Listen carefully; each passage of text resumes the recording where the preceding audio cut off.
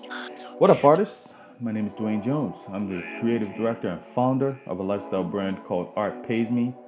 This is the Art Pays Me podcast, and I'm passionate about finding ways that people like you and me can make a living for ourselves off of our creativity. And, maybe we can make the world a better place at the same time. Let's get into it. Welcome to Art Pays Me. Today we have Dylan Edwards. So, Dylan, tell us what you do. I do all kinds of things for money. I work at an animation company in downtown Halifax called Copernicus Studios, and what I do for them is I'm their head of development,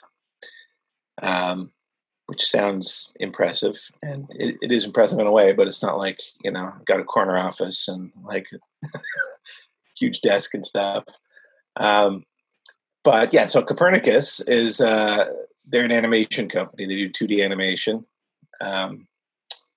So we make cartoons for most of our clients are in LA. If you watch cartoons, and you've probably seen Teen Titans Go. That's one of the big jobs that they do, and we've been making that since season 1, and now it's up to season 7. And I worked on the feature as well, if you see that. So there's a lot of our work that's there.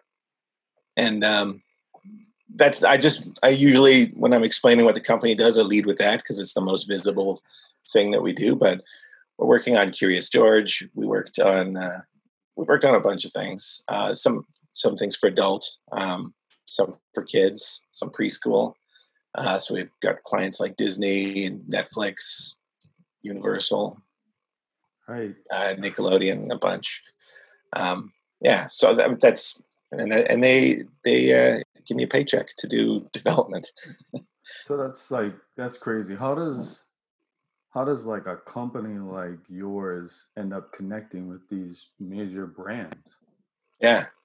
Well, it was a strategy from the get-go. The company's about 17 years old. I've been with them for about 9 years now. So there's the beginning of the company I wasn't there for.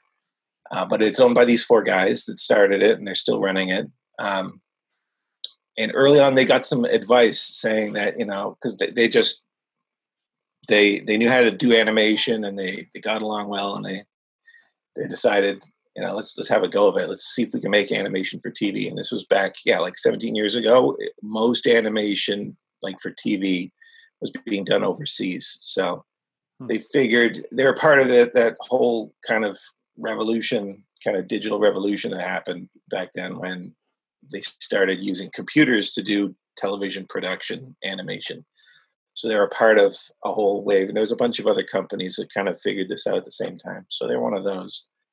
But early on, they got some advice saying, you got to export. If you want to make a go of this and have your company grow, you have to be in LA. You have to meet the people that, the gatekeepers. You got to meet the people with the money. So they put some resources early on into going to international events.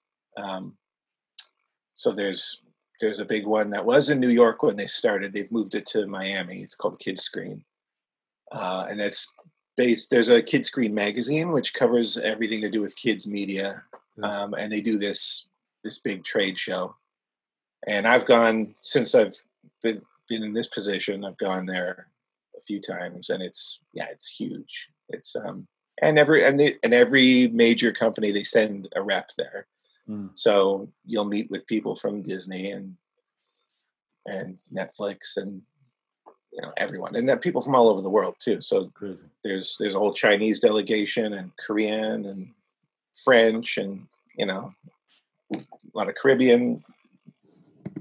There's tons. It's all over the place, and everyone's trying to make shows. And there's a few of those events around the world. There's a few in France, and not only that, and they also, I think the other way, when I'm thinking about how they connected with these LA places, is it's you hear it a lot. It comes down to networking, right? Like you treat people right, you make good relationships, they move on because animation and film, it's like a gig kind of situation, right? Like you're working on something intensely for 6 months, a year, Yeah. and then it's over and they go their separate ways. So during that time, if they like you and you like them and you stay in touch, they remember you, right? So Right.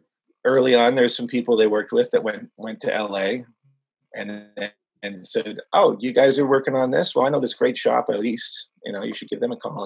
And so It there's just been a keeps lot of going. that. Like, yeah, you just and that was a lesson I learned early on, is just be cool to everybody, because Mm. just because it's the right thing to do, but also because as a business strategy, someone maybe they're getting on your nerves, Yeah. maybe they're a little too much in your face, maybe they're kind of boring or whatever. But if you just tell yourself, no, just don't be like that, don't go there. Yeah. You never know, because that person suddenly, not suddenly, years later, maybe they're working someplace and they're like, yeah, do you know anyone that can do this? And they give you a call. Sometimes it works out. So So like, are you, well, I'll step it back a bit. How yeah, has the quarantine been for the business? As I see, like, animation is probably getting a bump, I would assume, in this climate. yeah. There's a lot of talk about that, and yeah, and well, in terms of we get contracts essentially, Hmm. and we haven't really missed a beat with those. We're still making all our deliveries, because even when things were quote unquote normal, um, it's a solitary thing. We would just do it together. So we Yeah. had a studio, rows of computers, and everyone's got their headphones on and they're just doing their thing, right? Yeah. So in terms of getting the work done, it's not that different to do that at home. There was a bit of a wrinkle, just because when we're doing work for a company like Netflix or Disney or something, they put in place, they want to be assured of security, basically. So there's certain standards you have to do to your space that you're working in, and your computer network, the way it's set up, because they don't want their stuff to get pirated, right? Like, you're not working Yeah. on your own property, you're working on their show. Yep. So we had to say, as it looked like this COVID thing was getting serious, we kind of reached out and say, hey, you know what? We're just preparing a plan for getting everyone to work at home. It's gonna need an adjustment to this agreement, and they were totally cool with it. So basically, after about a week, we had everyone working from home, and it's going great.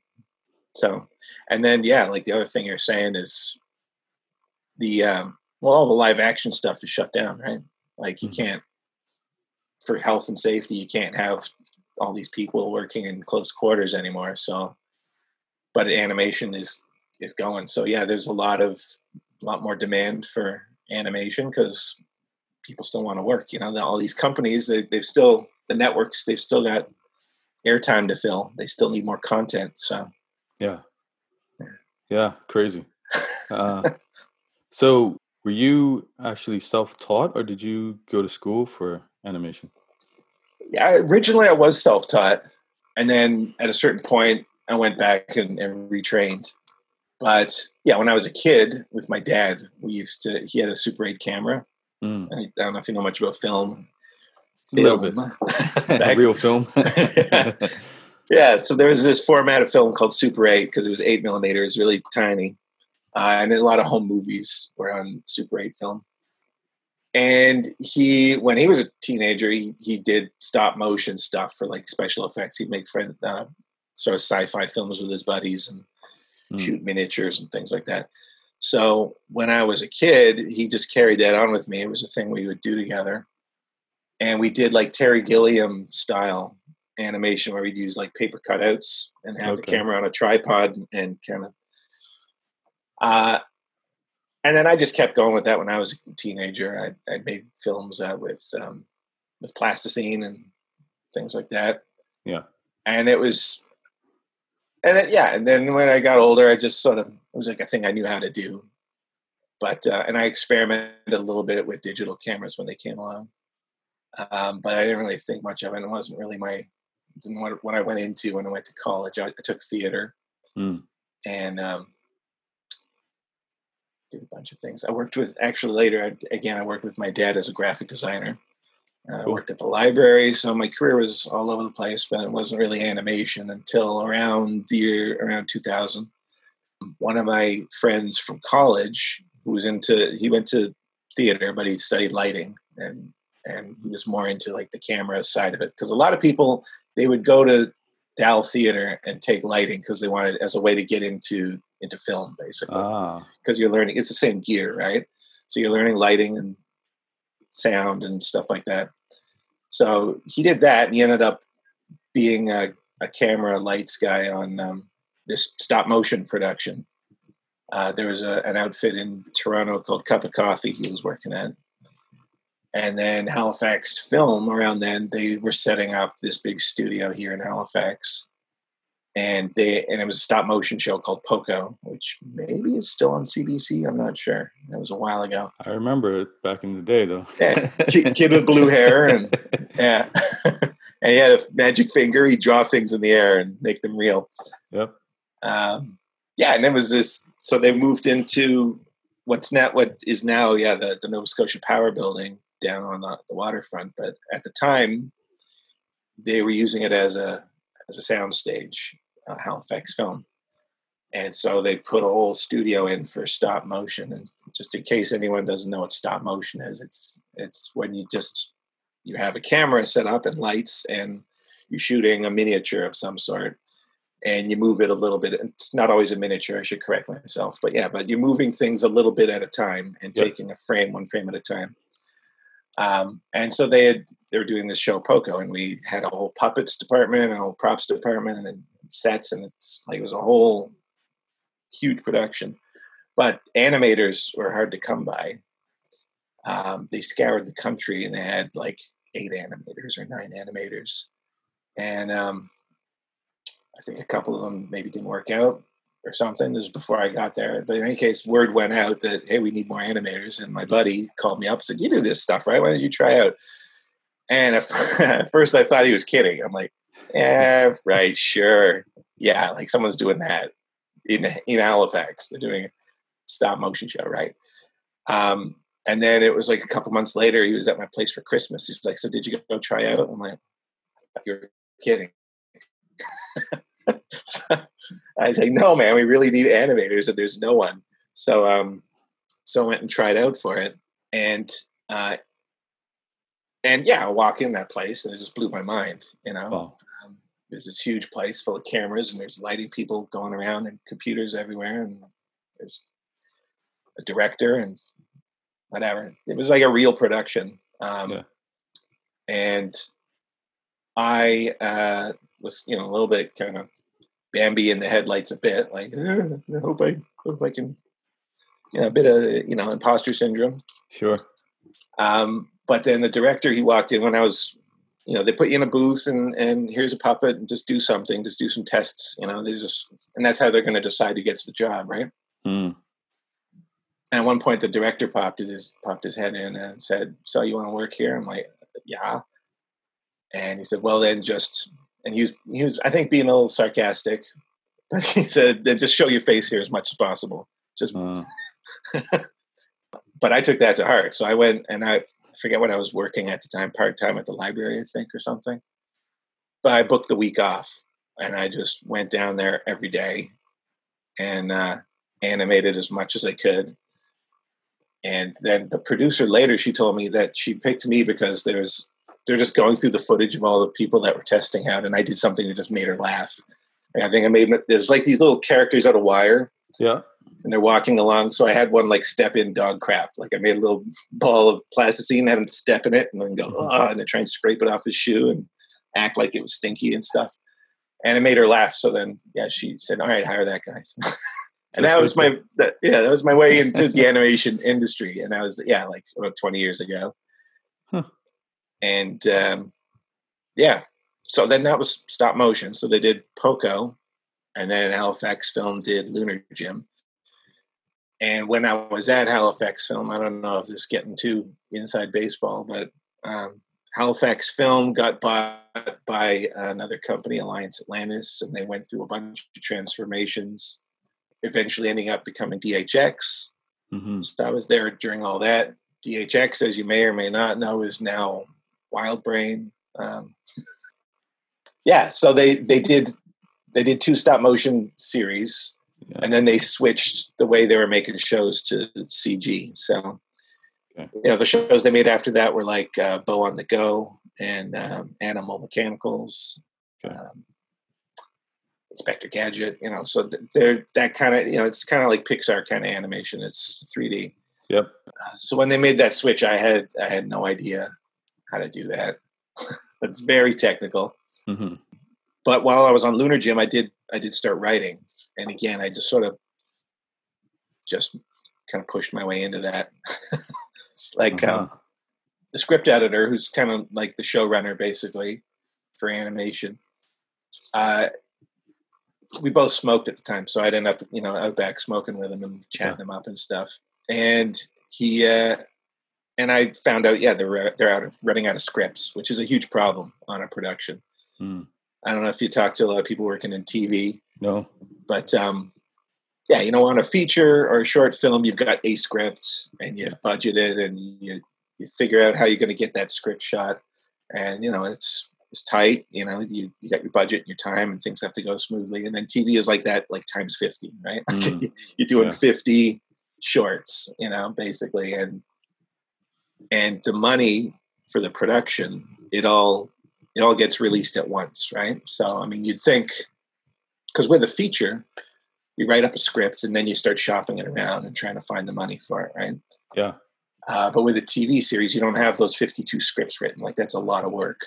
So you got to pay those writers to do that. So usually when you're trying to get that show going, you have like a couple of scripts and you have some test footage and, you're showing that to, like, say, CBC. And when they're like, yeah, okay, let's make this show, it's more complicated than that, but basically you piece together the financing. But then it all comes at once. So what I'm getting at is that the production was getting light on scripts. It was like, oh, crap, we're going to run out of scripts. So we're paying all these people. They're going to have nothing to do. Yeah. So I was like, hey, man, I can write. I can do that. Give me a shot. And he was like, what have you written? I'm like, well, I went to theater school. I wrote some plays. I was like, eh. But then they got desperate enough to give me a shot. So I ended up writing a few scripts for them. So then I rolled that into when they were doing the CG stuff. I'm like, well, I don't know how to animate this, with computers like that. But so then I ended up writing a few scripts, that way. I was okay. Like, the scripts themselves are good money, but there's just, like, Halifax is it's not that big for TV. Like, if I want to make a living as a writer, I realized I'd have to move to Toronto or Vancouver. Mm-hmm. Just because if there's just one, it's like at the time there's just, the one place. So, unless I was getting a ton of scripts from them, there's no, I mean, I had a family and a mortgage and stuff. So I'm like, this isn't working. So, that's when I decided to go back to school and retrain. Mm-hmm. I should probably let you get a question in now and then. No, that's cool. This is great. Yeah. Well, when I went to at the time it was Center for Arts and Technology. Yeah. Became Da Vinci College. And I just went in for their animation program and learned the 3D animation. So I was learning all that stuff. And I didn't end up going into 3D animation. Like, there's a whole bunch of courses there. And I was sort of a mature student. Mm-hmm. Like, a lot of them were kids right out of high school and stuff. But I think I was 35, 40. I don't know. What was it? 10 years ago? I've been 40. I'm 50 now, by the way. Okay. But so there was a course in storyboarding. Yeah. Which I was great at, if I do say so myself.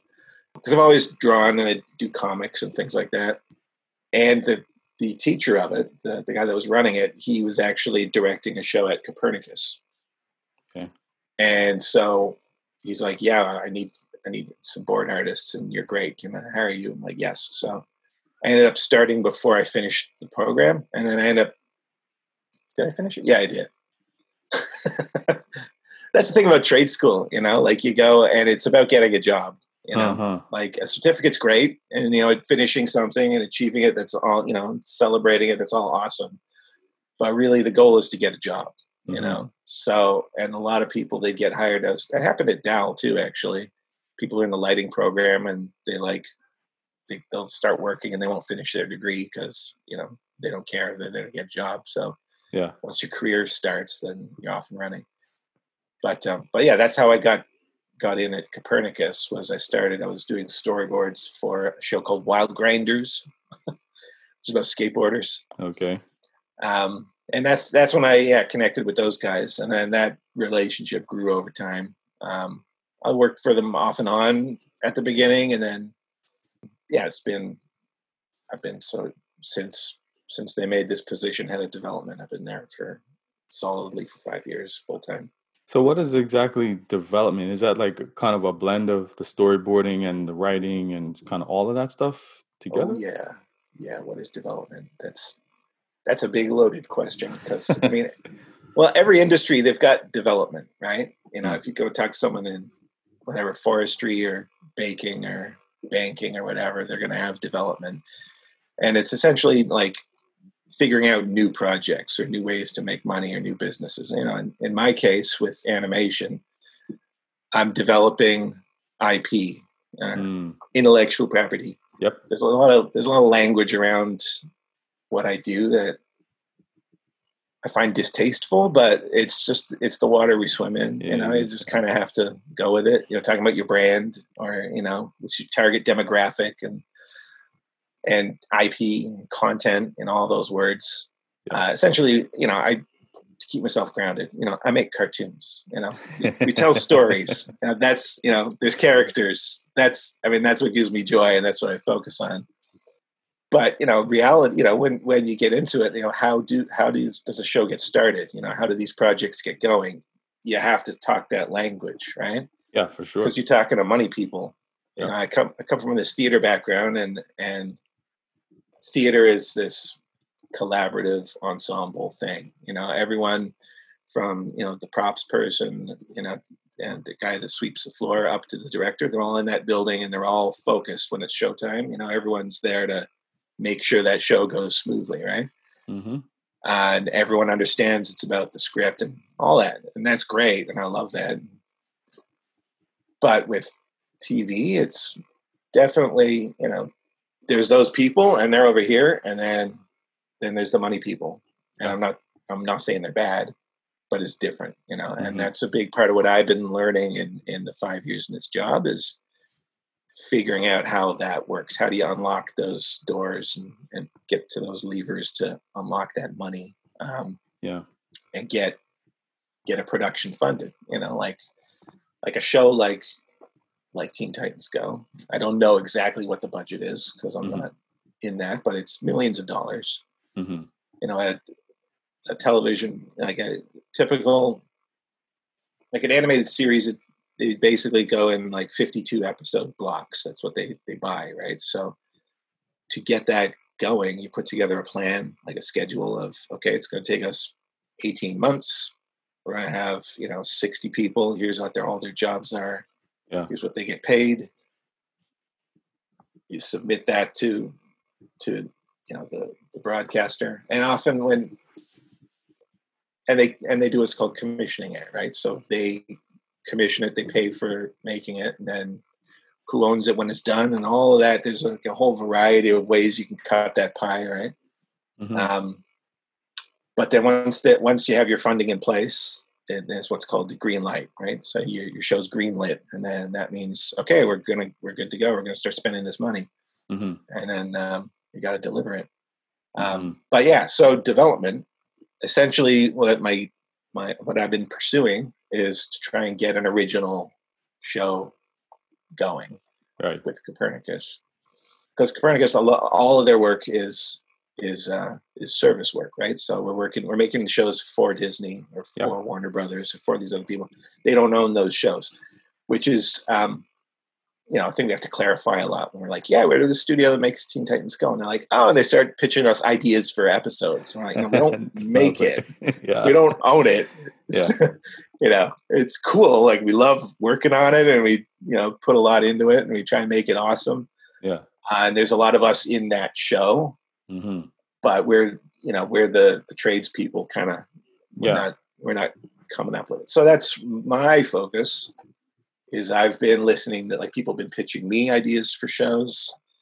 I've been listening to the guys that own the place. They're like, I'd like to make a show like this or like that. So, and I'll end up putting together proposals for different new ideas, either for series or movies and things, and then going to places like Kidscreen and other things and pitching these projects to people in the industry and trying to get things going. So the whole business side of it is that's been the learning curve I've been in. Yeah.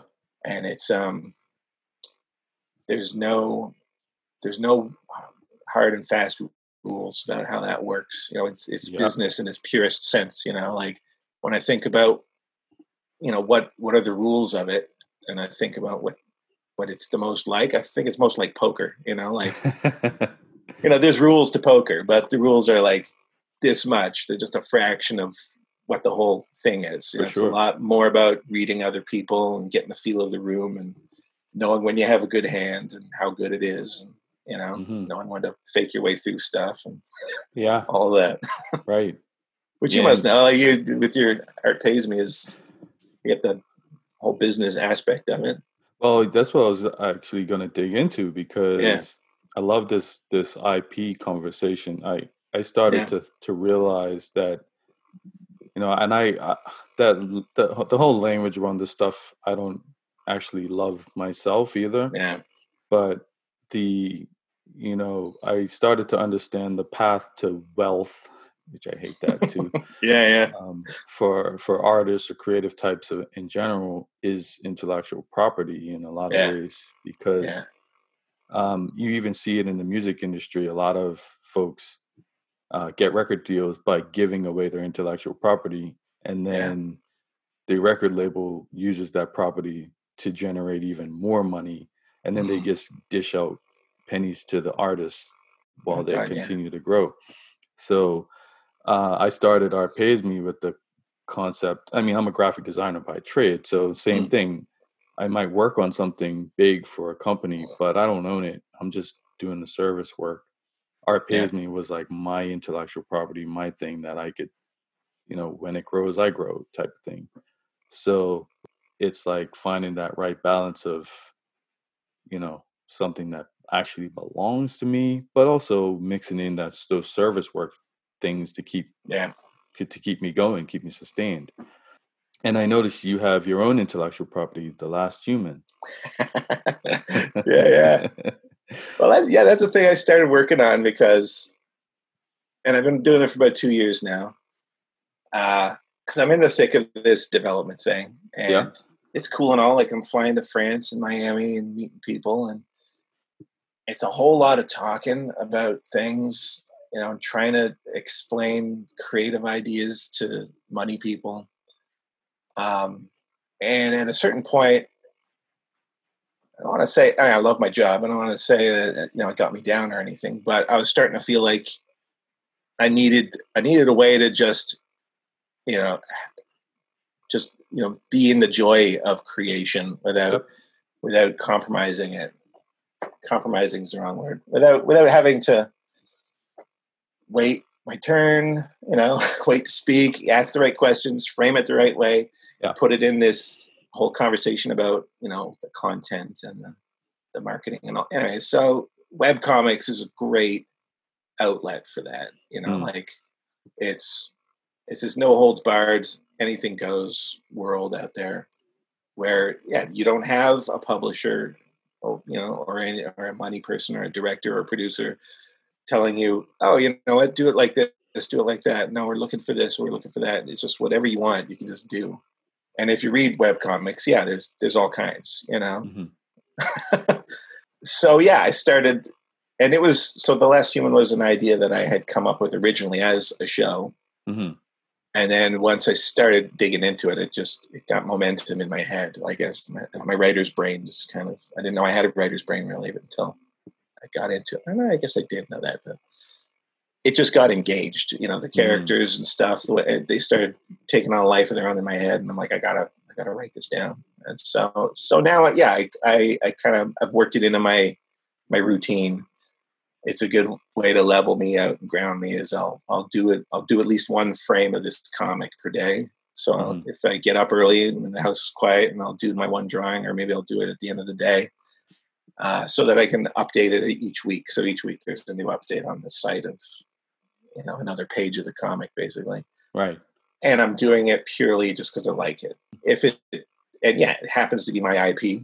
And if someone makes me an offer, I'll have that conversation. But I'm not thinking that way at all when I'm working on it. It's the sci-fi thing. It's like a Star Wars. It's like a space opera. It's got aliens and robots and spaceships. And so I can just not worry about who is it for, who's the audience for this. If people like it, then great. And I would love people to like it because I like it. But it's very liberating to just leave all that business brain at the door and just draw cool robots and fights. No, for real. I think that's important. Art Pays Me started out that way, then it actually became a real business. But but still, like, I find myself creating other side projects just so I can take that pressure away from a specific customer and a specific I love that painting you did, actually. I wish I was a real person. Yes, thank you. Yeah, you did those progress images you were updating on Instagram, and I was following along like, wow, where is he going with this? And then it was it was really it's a really good piece.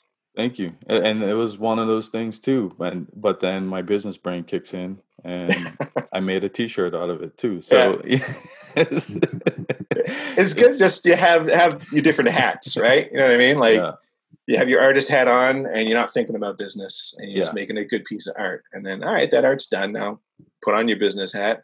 Oh, hang on. I could do something with this. Yeah. And that's kind of the way I hope to go in general. Like, I just want to be free to create. And if it turns out to be something that I could possibly add to the business, maybe I've added, maybe I don't. So, it's an interesting thing. I mean, you hear these stories about like people who blew up in some way because of their intellectual property. Yeah. But I find trying to force it just, you can't necessarily make it happen. It kind of just happens organically.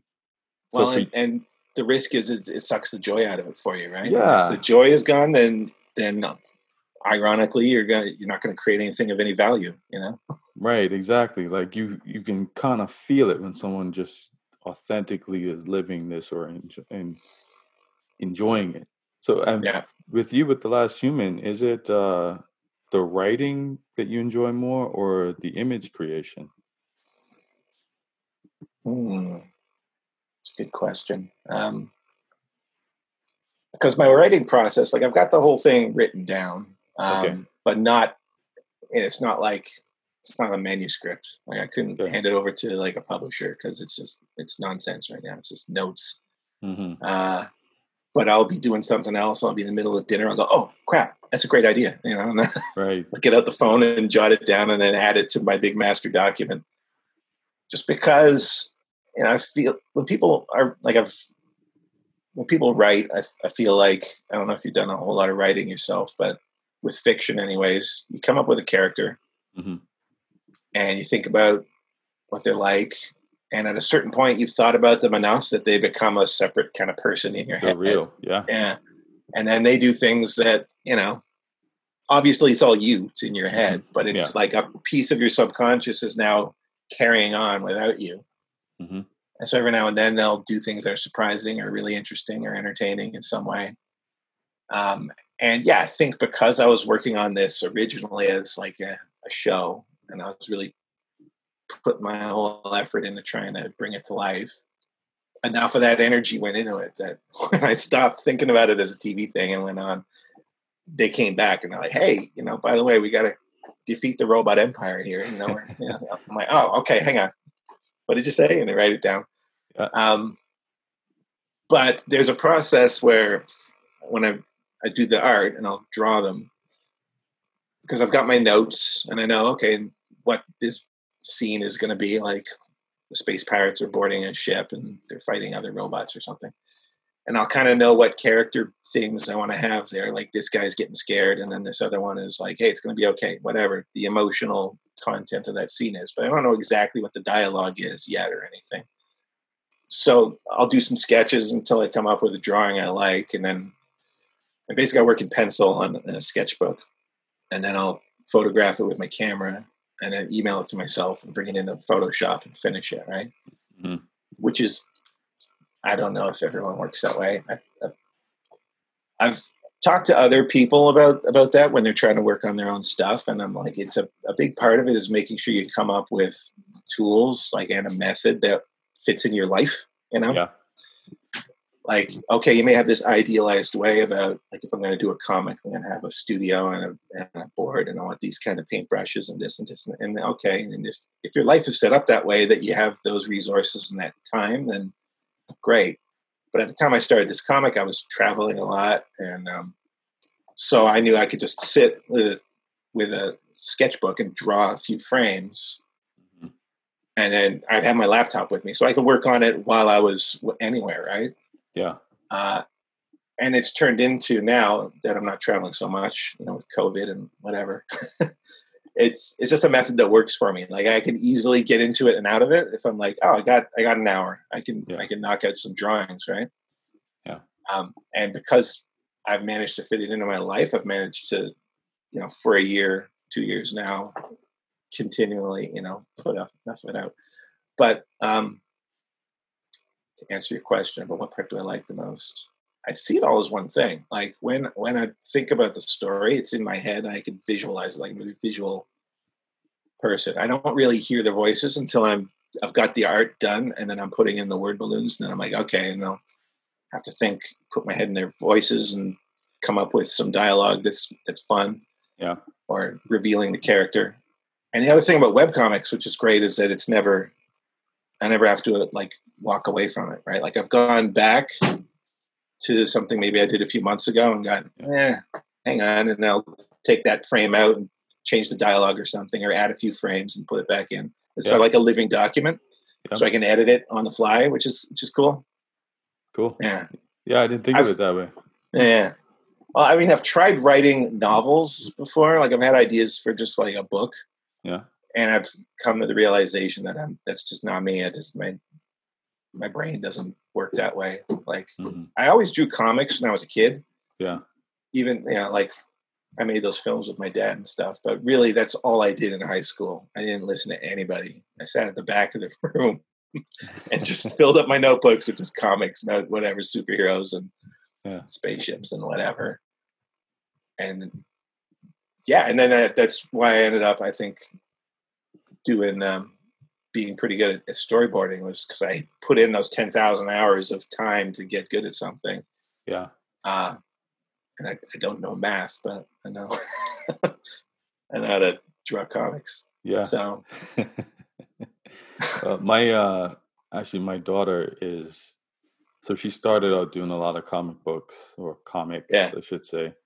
And then she got an iPod. She discovered she could illustrate. She illustrates everything on her iPod. It's like a tiny little screen. It's crazy to me. Yeah. And then she found these apps that allow her to animate them. So it's like, I don't know, she's like incorporating the stories that she had before into these. That's great. Little iPod illustrations. Yeah. And it's funny to me how it works. And I gotta now, this is making me want to sit down and talk to her about it, because I don't know how it works for her with the storytelling versus the image making. Yeah. But I just know she just seems to have this call to just do it. Like she just sits in her room for sometimes and just animating. Like, what are you doing? I'm making an animation. Yeah. Yeah, I mean, I enjoy drawing. Like I find it meditative. Like it grounds me when I draw. So I mean, even if I'll practice life drawing. I should do more. But like life drawing, like being whatever, people or plants or Yep. the dog or whatever, furniture, just drawing something from life. I think of it like almost like push-ups, it's just like you're just doing maintenance. It just keeps your brain sharp because drawing is seeing, right? Yep. But when I'm drawing anything, not life drawing, but when I'm drawing other stuff, it's always storytelling for me. Like I can't just draw a character in a pose. I'm thinking about, well, who are they? What time is it? What are they doing? What are they looking at? What's going on in their life? And so I'm drawing a little moment in time. It's a story. So, yeah. So, and that, I think that's why the dialogue comes second, right? Like I'll draw it and then I can see it. And then I'll kind of in my head scrub back and forth through it until I can hear what they're saying. Yes. if that makes any sense. No, that does make sense. Yeah. Yeah, I dabbled in comics in high school, and it was a sort of similar thing. I just, for me, it was definitely the drawing first. It was like, but every character I drew, like they were a fully formed individual. I had the same characters that I would always draw. They had personalities. So when they were in a situation, a scenario in my head, like it was a whole thing that had happened for them to be standing there in that spot. Yeah. I guess it translates to my painting today because I wrote a big ass paragraph about that painting because it's like everything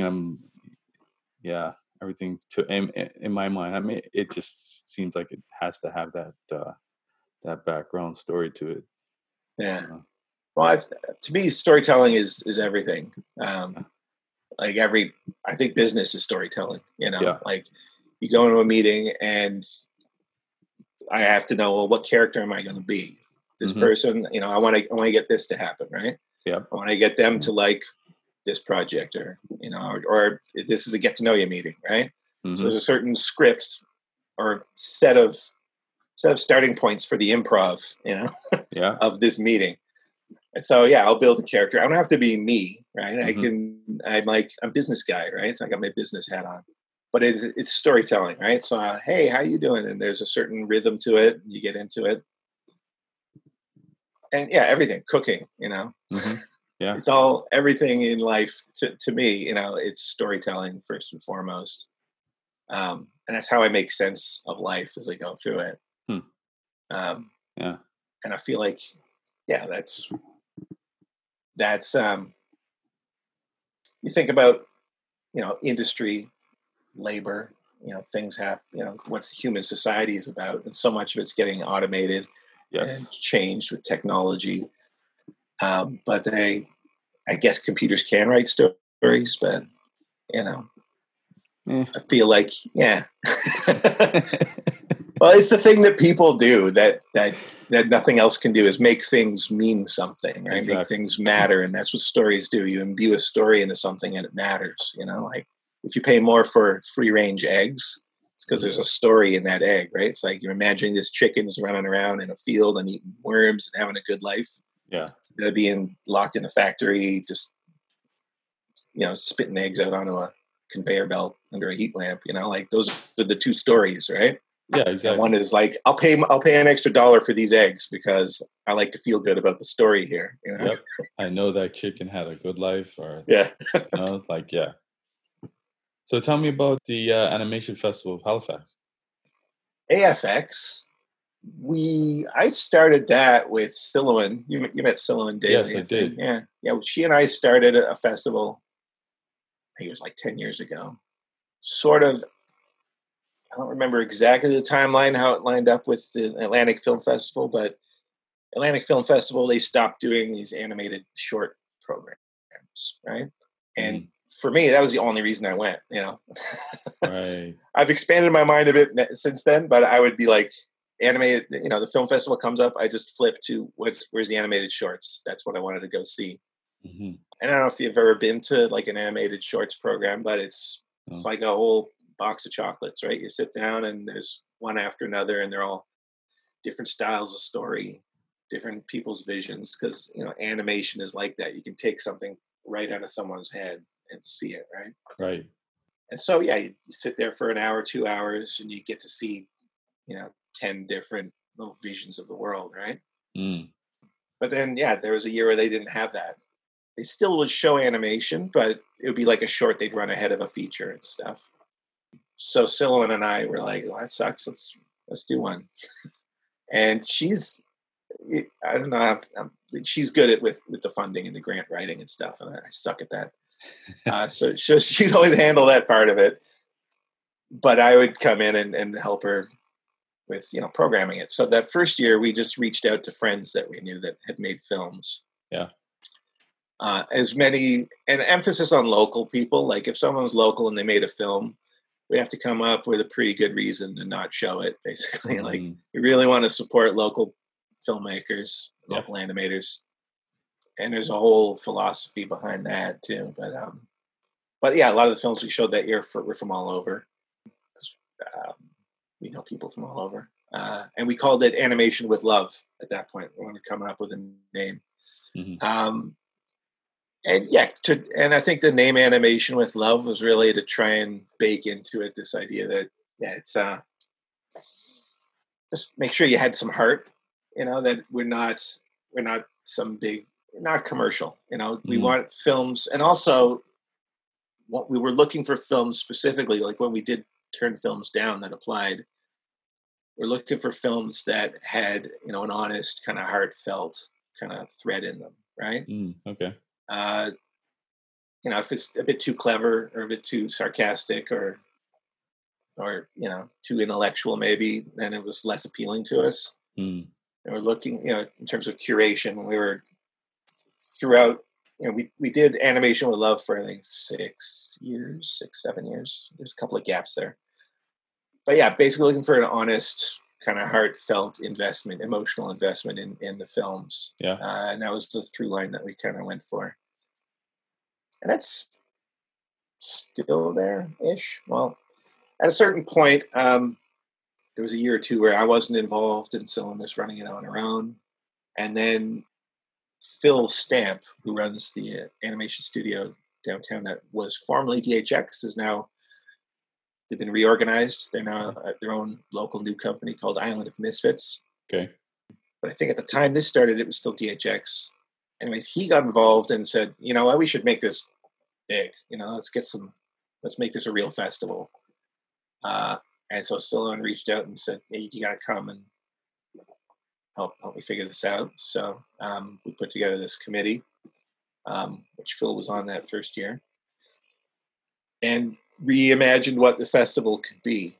Because I've been to, there's Annecy in France, and in Canada we've got the Ottawa International Animation Festival. It's a big deal. Okay. And these festivals, they'll also have a business component. So there's like a show that goes along with it. So again, you can go there and meet people from all the big players, and they'll be there to hear pitches and talk about making shows and watch new films and meet, the hot new talent coming up and stuff. Yeah. And Halifax is not quite there, but as has been said a lot, Halifax kind of punches above its weight a lot. Oh, for sure. Yeah. I mean, we've got 5, I think, animation studios in Halifax. So like the industry part of that is significant. So kind of, our 5-year plan is to build up the business part of AFX to be something. So maybe we'll get execs coming for the week, to stay and do some keynotes, and hear some pitches and just do some business networking. But we know we got to build up to that. And then, COVID this year, it's kind of a gut punch. So we didn't have any live events, but we've been trying to keep it going with some online stuff. But so we built it, like a weekend thing. So that first year, it's the whole Mother's Day weekend, basically. We came up with a few different events that would be at different venues. So we do that screening of that same screening that was originally Animation with Love. It's now called Vegan Delights. Okay. But it's a curated collection of animated films that we sit down and we look through all the applications and kind of put together a program. But we'll usually now we'll have a feature or two will come in, because Sylvan, her her other kind of day job is Carbon Arc, which is the independent cinema. So she's plugged into that whole world of bringing in films and screenings and all that stuff. So we kind of put all those, and then there's other people we brought in as well. Like it's a nice broad range of voices and expertise on the committee there. And yeah, so make it into a weekend thing. There's an event that was my brainchild, toot my own horn here, but it was a really fun event called Saturday Morning Cartoons. Yeah. Which basically it's a bit more of an industry kind of heavy thing. Like basically the idea is that we've got all these animation studios in town here doing world-class work, cartoons that go on TV and no one knows about it. Right. And it's because animators are essentially people in headphones on computers, Yeah. Like when a film comes to town, there's trucks and there's people and there's lights and they're like, oh wow, that stuff's going on. So I thought, well, it's a great way to put a spotlight on the work that's done here. So I just reached out to the other studios and said, any cartoons you made for kids, just get permission from your clients, but we'll have a screening at the library.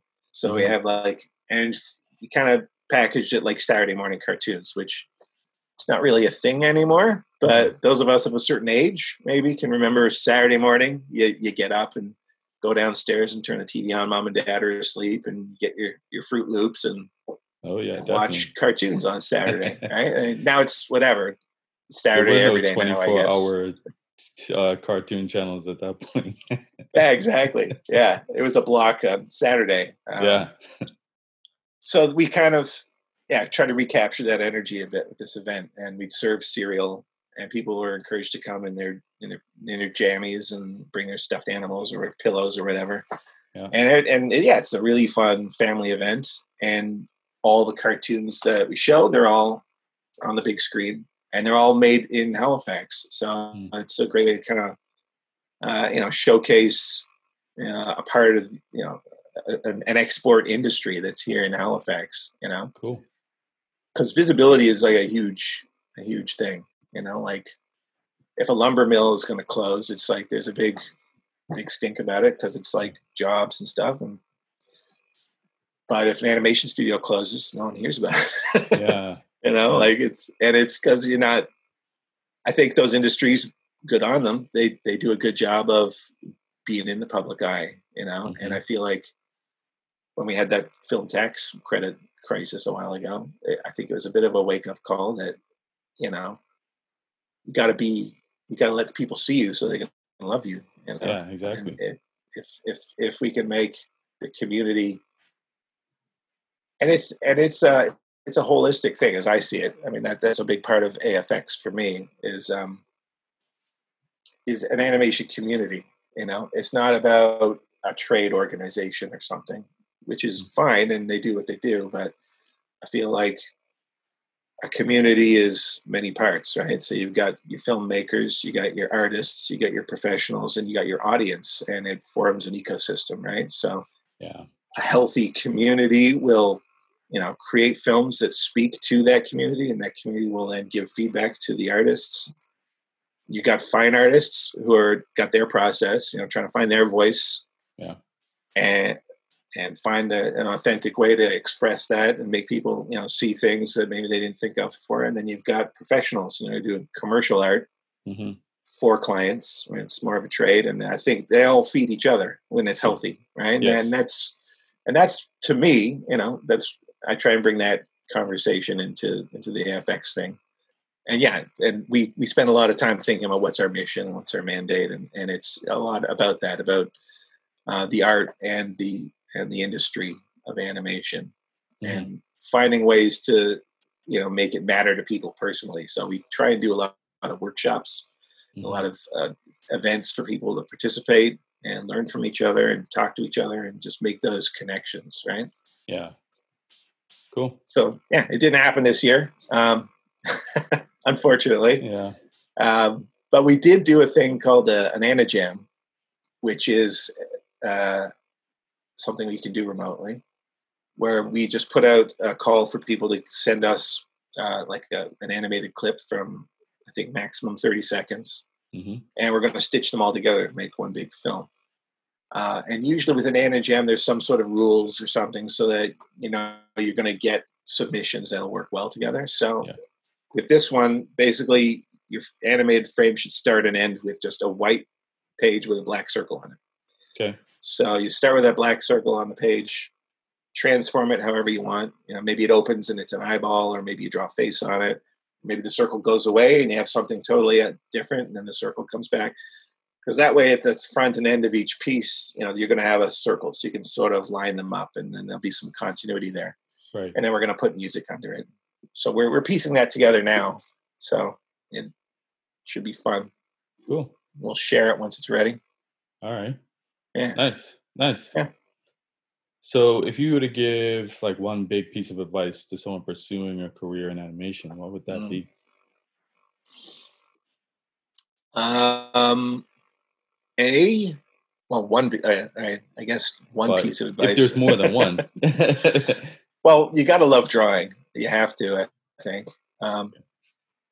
I guess it's not necessarily true if you're in 3D. I've never really worked on a 3D production, but there's a lot of work there. And then also a part of the conversation is there's video games too. Like there's a lot of animators that work at like Ubisoft. They've got a big studio downtown. So scratch that about drawing, but love what you do. Really, you have to love it like a lot. You can't be like, ugh, I got to turn on this computer. You know, like if you're not excited to get in there and do it, it's going to be a grind, and you're not going to do good work. So yeah, find the joy in it, and find a way. Realizing that, you know, if you're going to be an animator professionally, it's commercial art, right? Yeah. Like you're not doing it for you. You're doing it for a client, right? So there's someone that needs a product, and they don't have the skills to do it, and so they're basically, you're renting your skills to them. Yeah. So it's about. That's a good piece of advice. When I taught for a while at Da Vinci, and one of the things I would work on with my students was taking critique, because I know, you know, if you're in high school and you like drawing and you're artistic, then that's kind of what makes you special, right? You're like, oh, you're the kid that draws, right? Yeah. And then that's everybody how you get by. Yeah. Like, oh man, let's go, you know, she can draw, you know, really cool, you know, a picture of Sailor Moon or whatever, you know, it's a way that you get cred with your students, and you stand out. And that's great. And that's high school. Because when you go to, now you're in a school where everyone is that kid, you know? Yes, exactly. So you're not special anymore. No. You got to push yourself to like, all right, now you got to get good, you know? Because it's a whole industry of people that are always, and the people that I see that are really successful, they're constantly looking at other people that are above them and like, how did they do that? And trying to get better.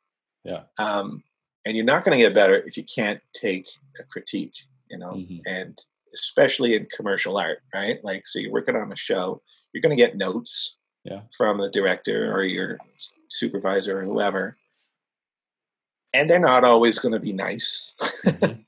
You know, I mean, ideally they are. People should, you know, be polite to each other at all times, but sometimes they're just not, you know. Yeah. And I mean, that happens in any creative field, I think. For sure. Know, it happened in theater. You know, I'd be in rehearsals and the director would go off sometimes, and it happens, and you just kind of roll with it. You know, it's the arts. You know, you got people have personalities. But so that was, if someone wants to be good in animation, you got to know that you got to take critique. So you put your heart and soul into it, make it as good as you can.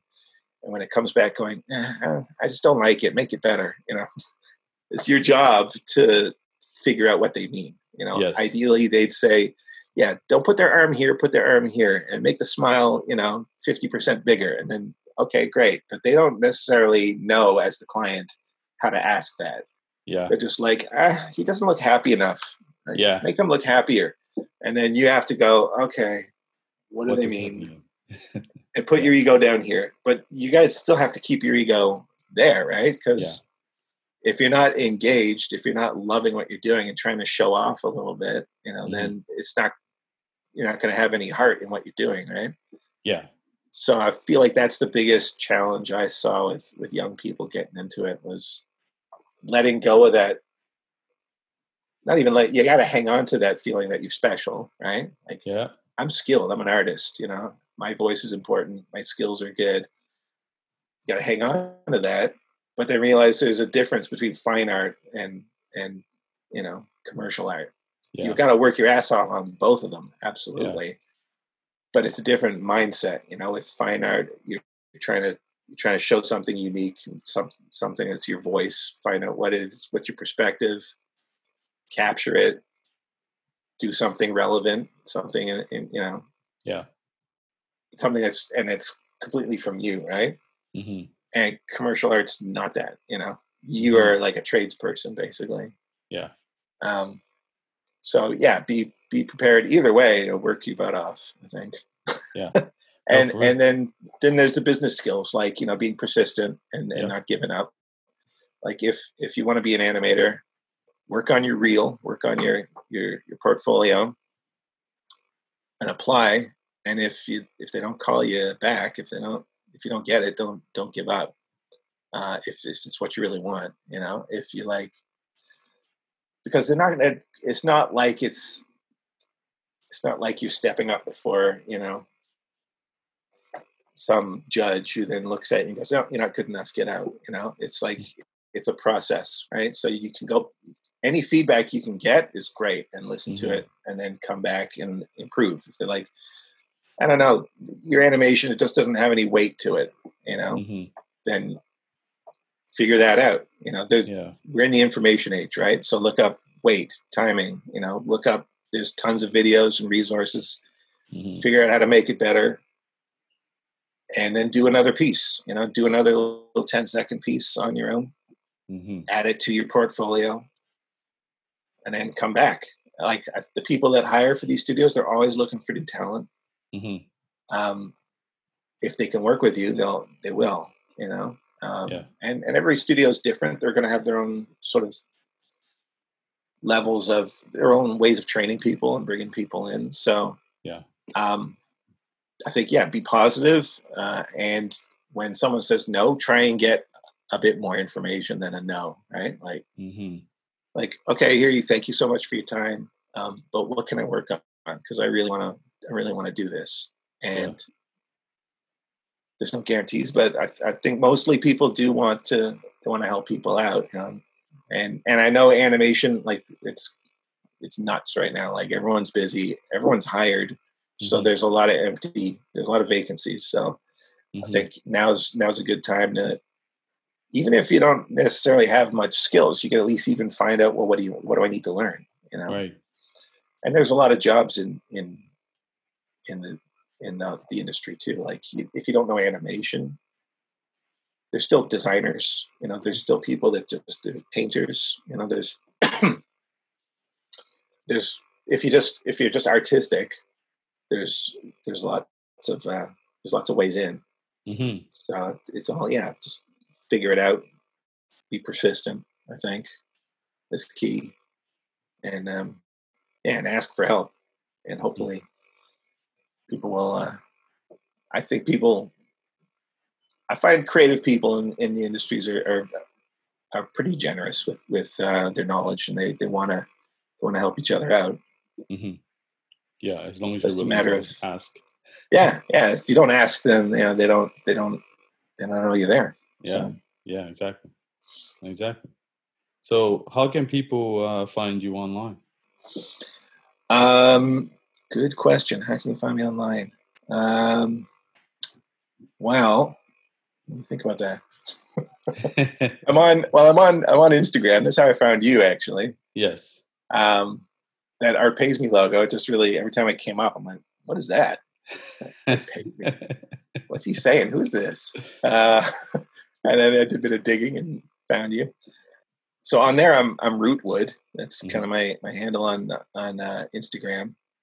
But I'll just give out my email. Who cares? Yeah, so you can email me at jason.dylan.edwards@gmail.com. Cool. That's my personal email. So my work one is different. But and if you have any questions about animation or need some advice, I'm totally down with that. I try and make time for people when they do kind of when they send in like a script or an idea. it's funny, just with the internet, being the way it is, and people, they get a bit of information about, directors and films getting made, and there's a lot of opinions about, what how things, how the decisions get made to make what gets made and what doesn't get made. Like, oh, I can't believe they canceled this show. It's because of this and because of that. And having been on enough of these meetings now and trying to figure it out, it's so complex. Like, there's so much that goes into why a show gets canceled or not, or why it gets made or not. Like if they adapt your favorite book and they're like, they screwed it up. There's so many decisions behind why they do that, and it's and it's hard to explain that to people without sounding like you're talking down to them. It's just, there's so much like, it took me years to figure this out, from working in it, that, there's no job on, the movie set of the person who just says what color everything should be, Yeah. Like it's this whole machine, and it's basically, because these things, they cost so much, they have to make their money back.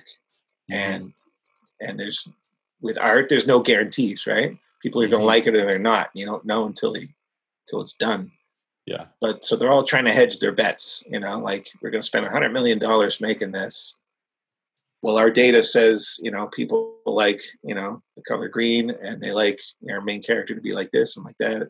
And it ends up sort of, those decisions all end up, sometimes not making sense to the audience. They're like, I can't believe they screwed that up. But I don't know how I got talking about that, but whatever. My brain goes off.